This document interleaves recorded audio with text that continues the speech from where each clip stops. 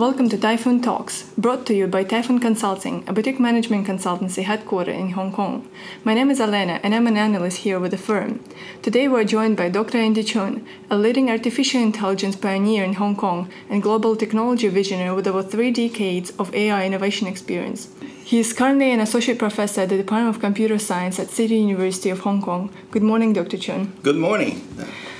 So today we're going to talk about how artificial intelligence does not only transform business operations, but also becomes the building blocks of the future smart cities. So in our previous podcast, we have focused more on the negative sides of artificial intelligence development. But in these episodes, we're trying to show how people have already benefited from the application of this technology and to show its potential to completely transform the way our world functions. So although we know that AI became a popular topic of discussion fairly recently. We see the appearance of it all over the TV and the internet, and most of the startups right now try to claim that they have some sort of artificial intelligence built in their technology operations. As far as I remember, this technology has been successfully transforming our way of living for over these 3 decades. Is it right? More than 3 decades, definitely. Oh, really? Yes. So, just speaking out of your experience, which aspects of our daily life have been already impacted by AI? Well, AI has been gradually impacting daily life for quite a long time. Sometimes very much in the background, you just don't notice it. But in recent years, it's become a lot more visible. Mm-hmm. Just to take a device that everyone has, your smartphone is basically a huge AI machine.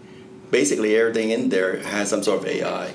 For example, you use your face or you use your fingerprint to turn on your phone. That's AI pattern recognition. Mm-hmm. If you speak to your phone, that's AI voice recognition. If you write text and it interprets your text, that's natural language processing. If you open your calendar, understands your appointments, reminds you, that's also AI. And that's a really useful and technology. the list just goes on and on. Basically, nowadays, any software, if it doesn't have AI, you'll be bored because it's not smart. So when we say, people like to use particular application because it's smart, it knows things, it does things for you, understands you. So, AI is basically, you look at any application these days, AI, there must be some sort of AI. Yes.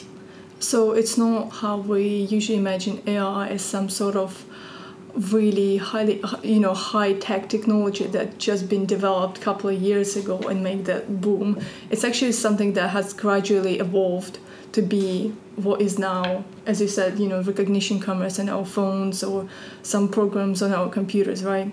So talking about bringing AI to more of a bigger scale rather than consumer products, academics and politicians across the world have been increasingly advocating for the introduction of AI in hopes of solving overarching problems within the cities. So based on some examples from your previous experience, how was application of AI able to solve problems related to maybe logistics or healthcare, immigration or heavy traffic, which is really common for the big cities right now?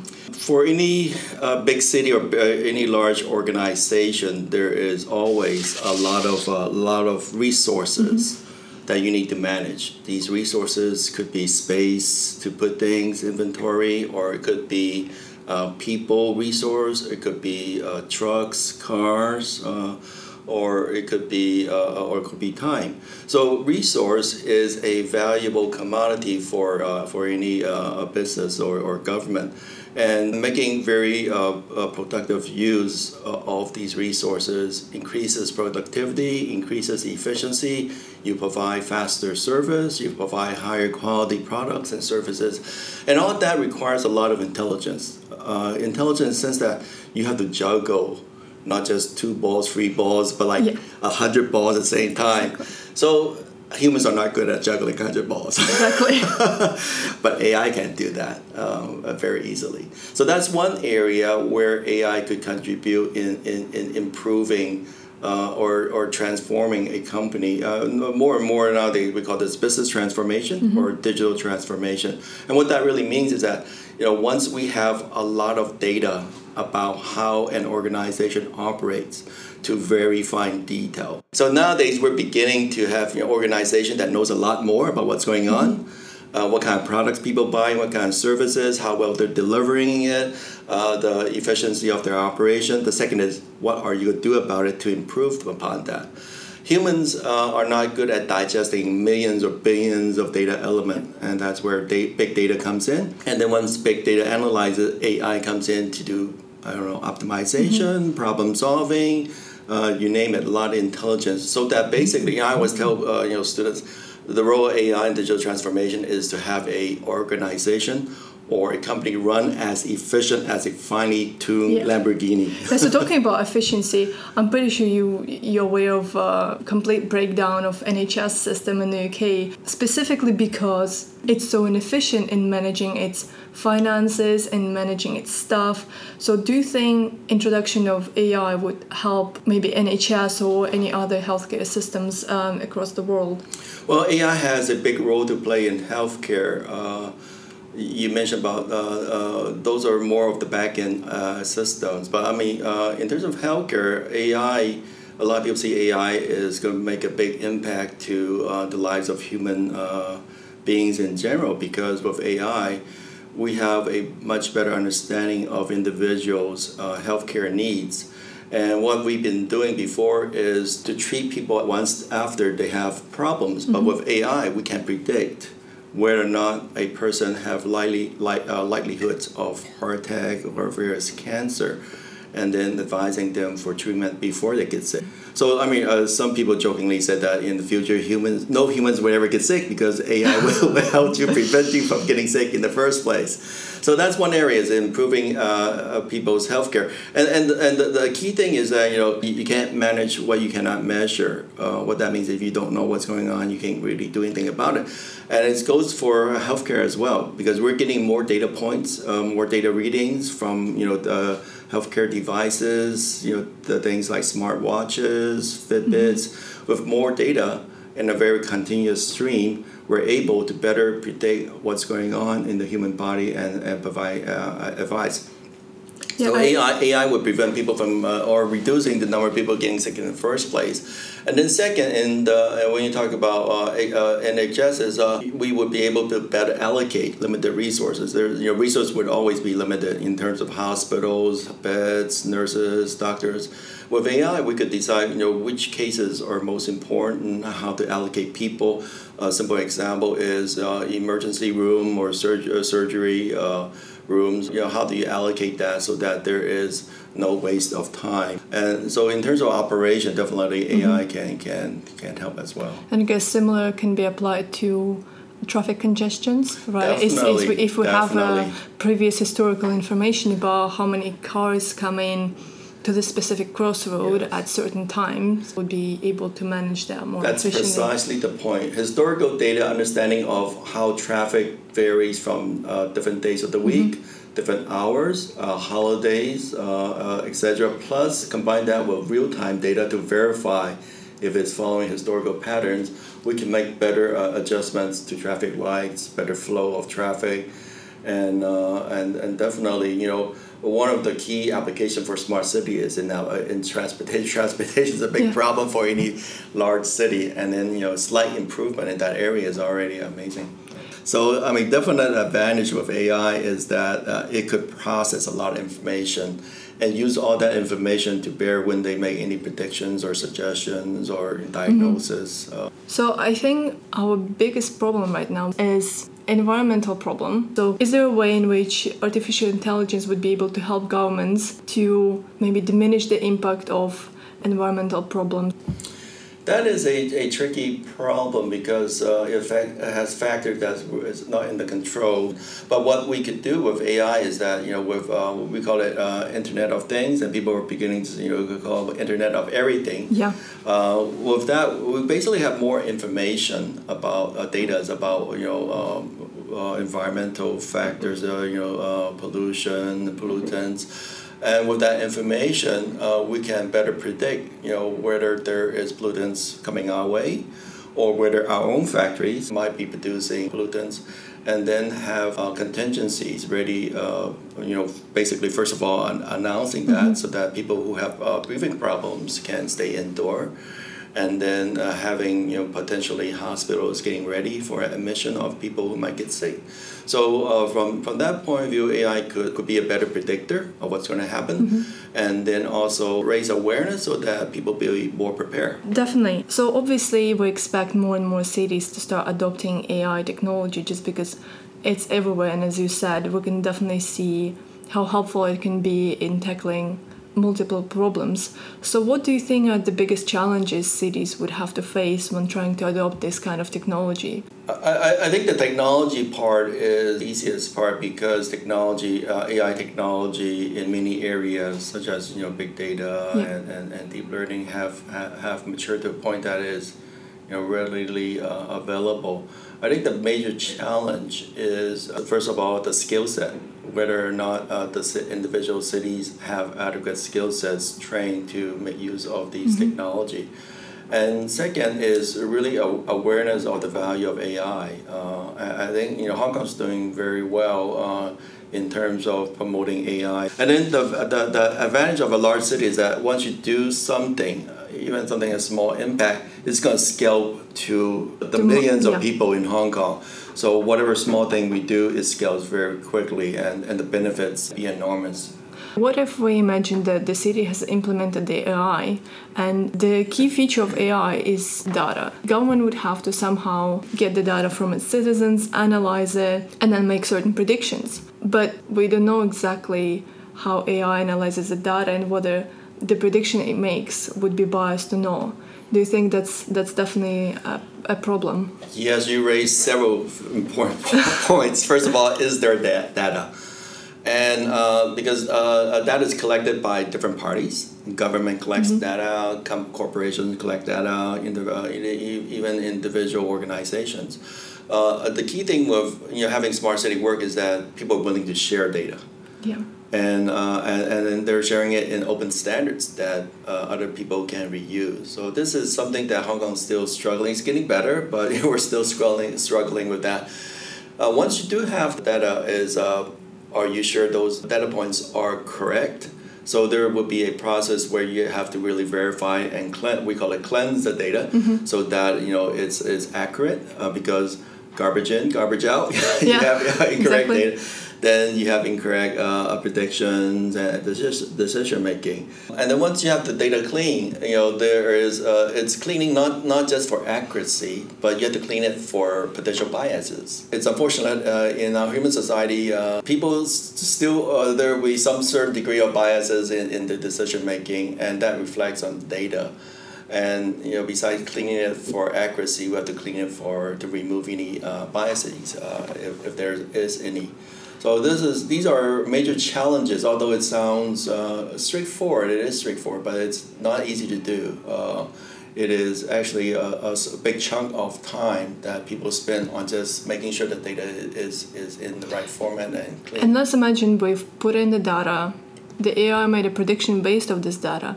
And let's say the person would decide that he wants to extract this data from the AI, and this person just doesn't want government to use his data anymore. Would it be possible? Oh, yes. First of all, back to the previous question I forgot to mention. You mentioned about black boxes. Yeah. So depending on what AI technique you use, if you use deep learning, which is a form of machine learning that mimics human brain, if you use deep learning, then currently it's more of a black box. And what that means is that the AI may exhibit intelligence. You give it a face, it recognizes a person, but we don't really know exactly what goes on inside that black box to give the correct decision. So that is one challenge that we're struggling, is how do these AI deep learning machines could offer some sort of explanation on why they think certain things happen. And that's important because people are using AI to make major life decisions that might impact people. For example, diagnosing whether people get cancer, or in other cases in the United States, they use AI to determine the length of jail sentence. So it better be able to explain why. Yeah, exactly. And then the other question is, if you want the government or a organization to delete information, which is part of a GDPR requirement in Europe, is that consumers have right to ask a company to remove their data if they do not want the company to have their data. This is what people call the right to be forgotten. Yeah. Depending on which AI approach you use, some AI approach you deal it by just deleting data entries, but very often it's not that easy. Even if you don't use deep learning, you use machine learning of any kind, basically we have generalized and abstracted knowledge based on your data. So removing the raw data doesn't remove the knowledge that's already gained. Exactly. And then if you use deep learning for face recognition, currently it's practically very hard to remove everything from it's because the deep learning mimics the human brain. You can imagine for a human being, if you know someone and you try to forget someone, it's extremely hard to do so. So it's the same situation. It's very hard to forget something. Yeah, so as soon as knowledge is produced, it's really difficult to completely extract it unless you basically have to demolish the whole machine, the whole intelligence behind that, isn't it? And relearn from scratch. You mentioned Hong Kong is doing quite well in terms of AI and application of AI, not only in the private but also in the public sector. But talking maybe 10 years in the future, who do you think would be the leaders in AI research and development? Because obviously we know China invests a lot in it, but investing a lot doesn't mean that the result will actually be applicable. So what do you think? Is it going to be similar high-tech countries like China or Germany or Japan, which are leading the tech world right now, or do you think it would be more emerging countries like China, Hong Kong, maybe even India? It's hard to predict because all countries see AI as a very valuable technology for not only for its citizens, for its national security. So governments and corporations are investing heavily in AI these days. So it's basically a race. But China has several things going for it. First of all, you mentioned money, so there is a lot of investment in AI these days. Second is data. So China has a tremendous amount of data, and the mindset of the average citizen is that they're willing to forego some privacy rights for convenience. From that, data is readily accessible in China, and data, of course, is very important for machine learning. And then the third factor, I think, is that China has one of the fastest growing aging population. They don't have the manpower resource, so they're also looking into AI as providers of more intelligent healthcare, basically more scalable approaches to solving the aging problem. So you think China might be one of the leaders because they have so many problems that AI is a solution to. They would be almost forced to invest in research and develop AI applications to solve them. Definitely, and then the other factor that's very, very important is a national strategy. So the whole nation, from the leadership to throughout the whole government to all the businesses and citizens willing to use AI. So the momentum and the vision that Chinese leadership have provided have encouraged a lot of new startups in this area. So this leadership in leading more development, encouraging startup is something that I think China is doing a bit more than other countries' governments are doing. And do you think Hong Kong would be able to keep up with it or get some trickle down effect from it?